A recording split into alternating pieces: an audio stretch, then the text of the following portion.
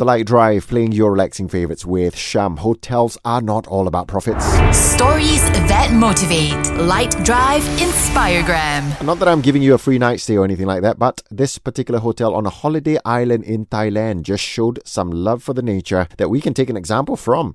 They discovered about 100 turtle eggs by their beach and straight away made efforts to conserve them. The thing is, they could have brilliantly said to sell them as delicacies and make a lot of money out of it. Instead, they decided to make sure they eventually hatch safely and head to sea. That's very motherly, isn't it? An act filled with love and compassion. I'd imagine they'd treat their guests that way too. I'd stay there. Nelly Furtado, I'm like a bird right now on LITE.